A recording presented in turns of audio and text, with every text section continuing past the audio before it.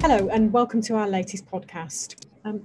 This is all about the business sale process, and there are lots of factors to consider when you're selling a business, and the business sale process itself poses a number of challenges.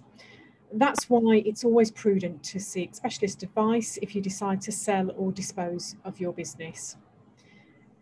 To help us wade our way through these challenges, I'm joined today by John Morgan, Senior Associate in the Corporate and Commercial Department at Mander Hadley. Welcome, John. And we're going to have a chat about how to get a better understanding of the business sale process.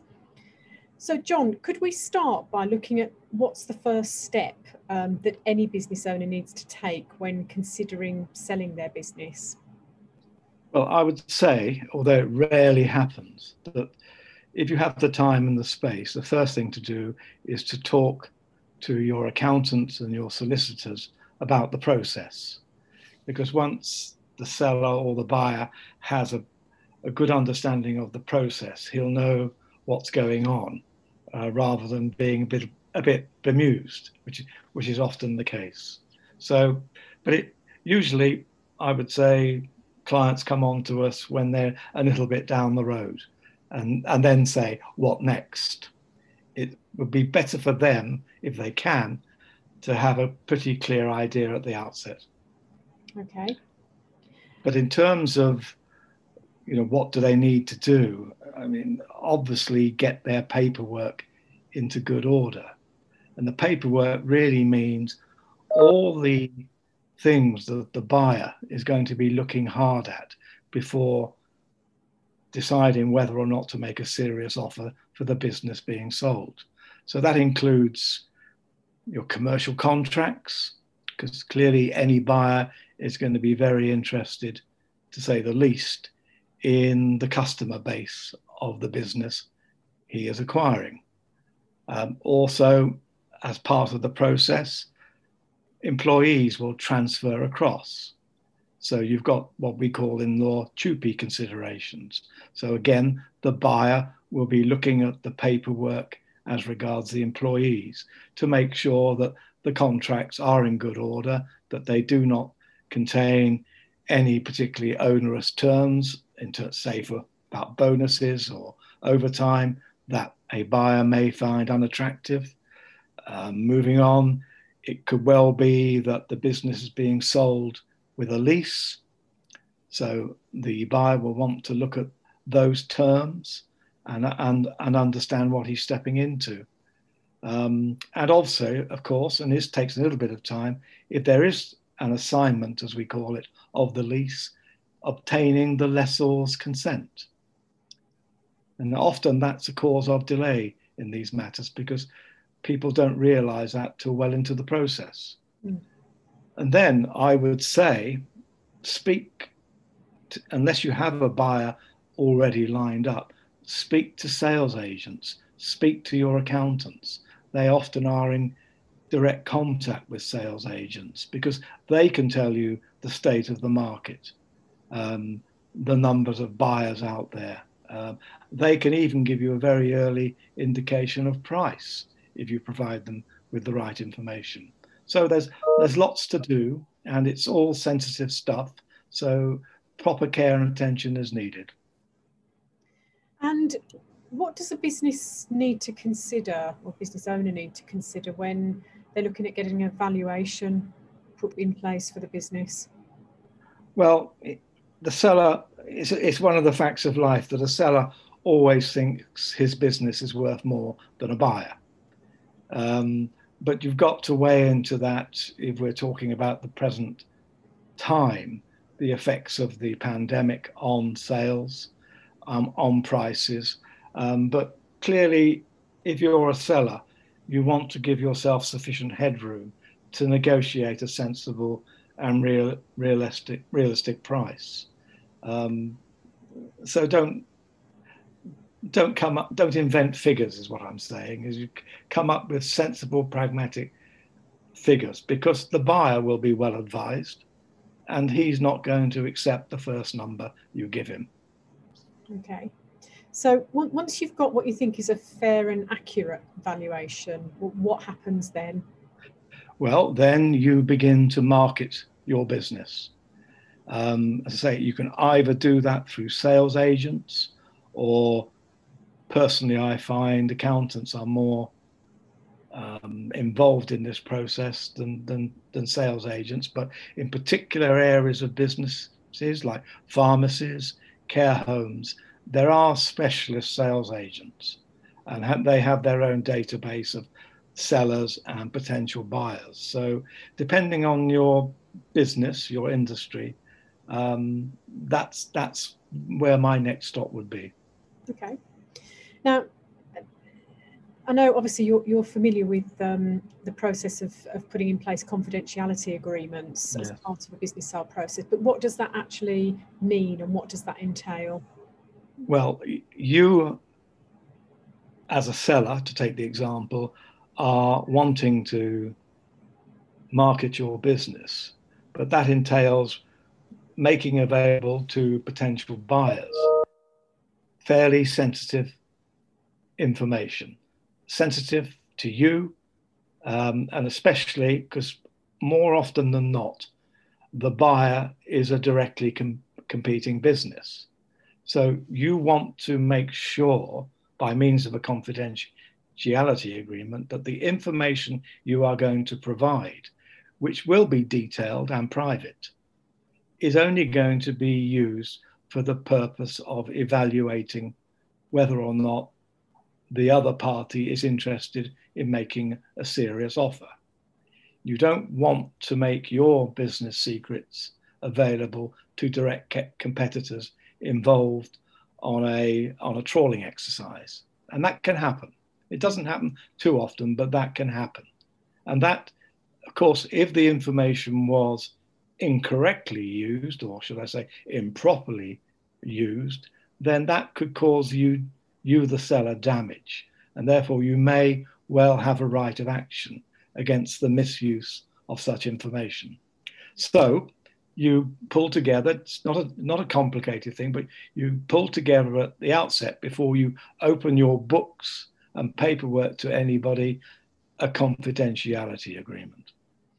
Well, that brings me nicely onto that kind of information, which we know as due diligence.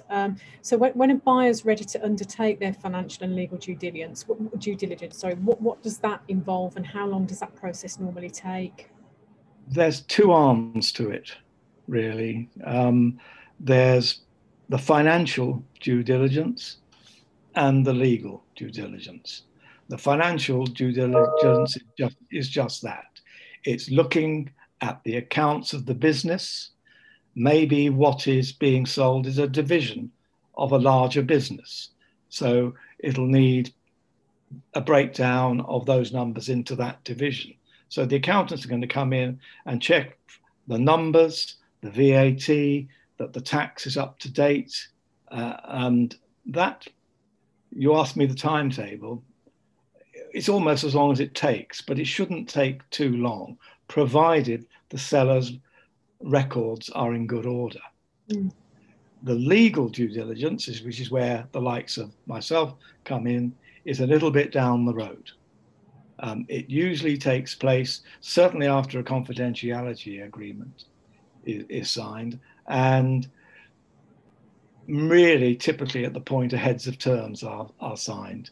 Then the legal due diligence is reviewing all the commercial contracts, the employment contracts, the banking documentation, everything that a buyer will want to know before acquiring the business and finding himself under obligation to these parties. Now, you mentioned heads of terms being put in place, but what does that mean? And are heads of terms actually legally binding? Heads of terms are usually a shortish document, 3, 4, 5, 6 pages, no more, generally speaking, unless it's a big sale.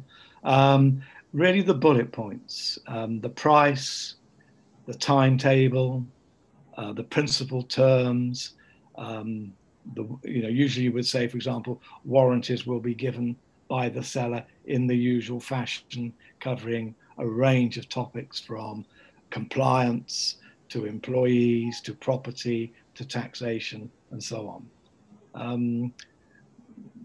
Usually, they are said to be legally non-binding. It's a gentleman's agreement. There's a couple of exceptions to that, because sometimes you find, because of the way the process has worked, the confidentiality agreement, which I was talking about as a separate document, can often be incorporated in the heads. So clearly you would want to make that part of it legally binding. So you would say, with the exception of the confidentiality provisions, the heads are non-binding, but set out the principles under which we're going to proceed by an estimated date to enter into a formal contract. And at this point, how important is it to ensure that the warranties given by the seller are accurate? From the buyer's point of view, extremely important, because heavy reliance is placed on warranties, and it is frequently the arguing ground between the parties' respective solicitors. So what are warranties? Warranties are statements of fact given by a seller to a buyer. And in the event of a breach, therefore, in the event that the buyer finds a warranty is untrue, he can go back legally against the seller to say he has lost a certain amount of money or suffered damages because of a breach of warranty. So these have to be very carefully written.